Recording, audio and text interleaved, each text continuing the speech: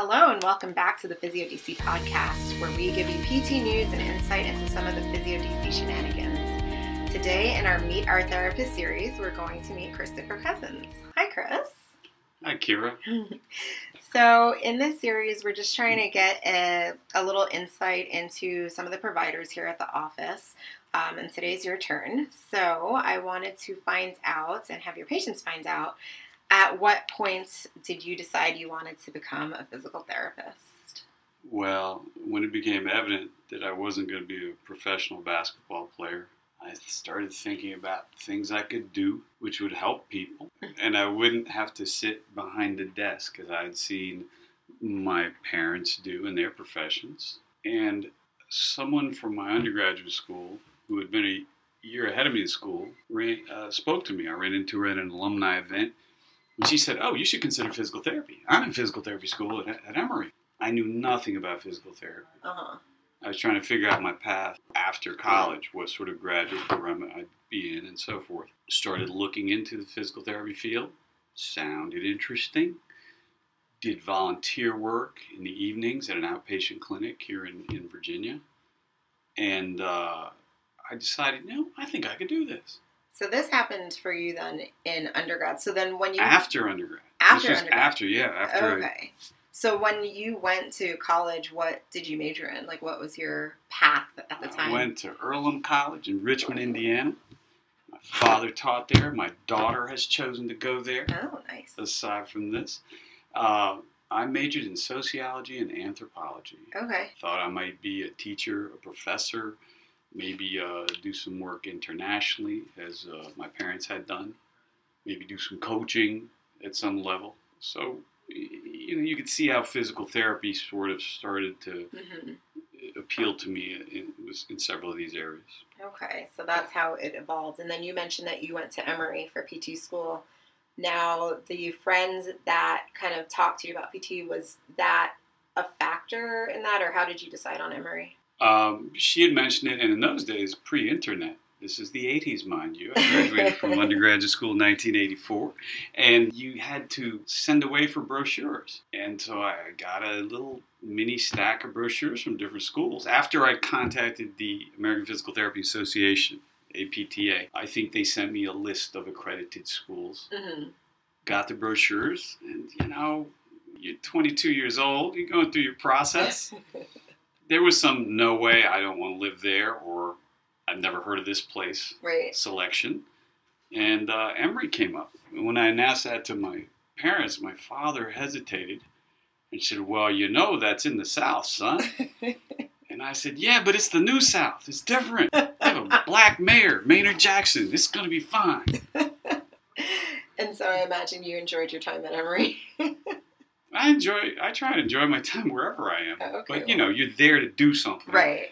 And it just so happened that Atlanta was a wonderful place at that time. I think it continues to be. Yeah. So I lucked out on both counts. Wonderful.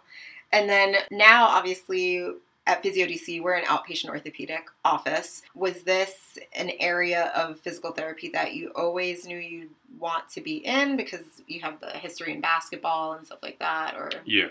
Having been an athlete all through school, high school, college, so on, pretending to be a middle-aged one now. That was always an interest. I had a dream of first learning the profession. What is a physical therapist? That raw lump of professional clay is what came out of Emory.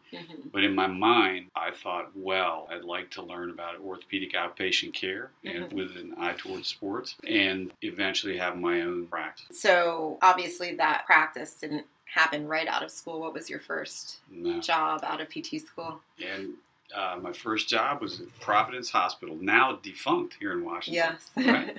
One of the oldest hospitals in Washington. They treated Civil War soldiers there. So that definitely was not outpatient ortho. Well, I actually got to do some. Oh, did you? Yeah, you'd see your people up in the rooms. They would come down to the clinic. And then they had a little outpatient, some outpatient bays with curtains on them.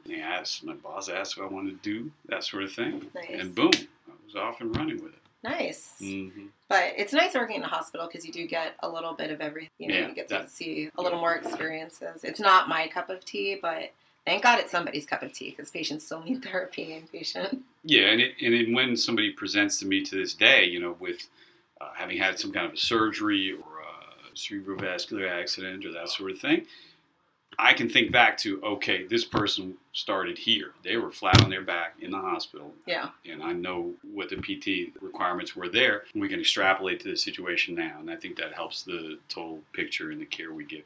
Absolutely.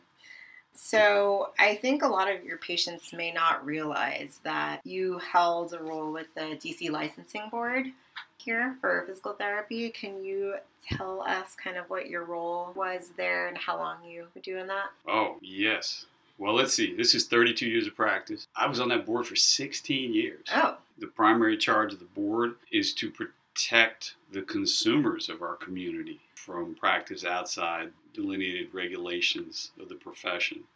And as such, we regulated licensure and day-to-day practice in all the settings that physical therapists work in Washington. I felt a great responsibility to the public, to my profession, and my community. So I was happy to do it. Wonderful. It's always good knowing somebody like you, especially as a new therapist, because sometimes you don't know if what you're doing is okay.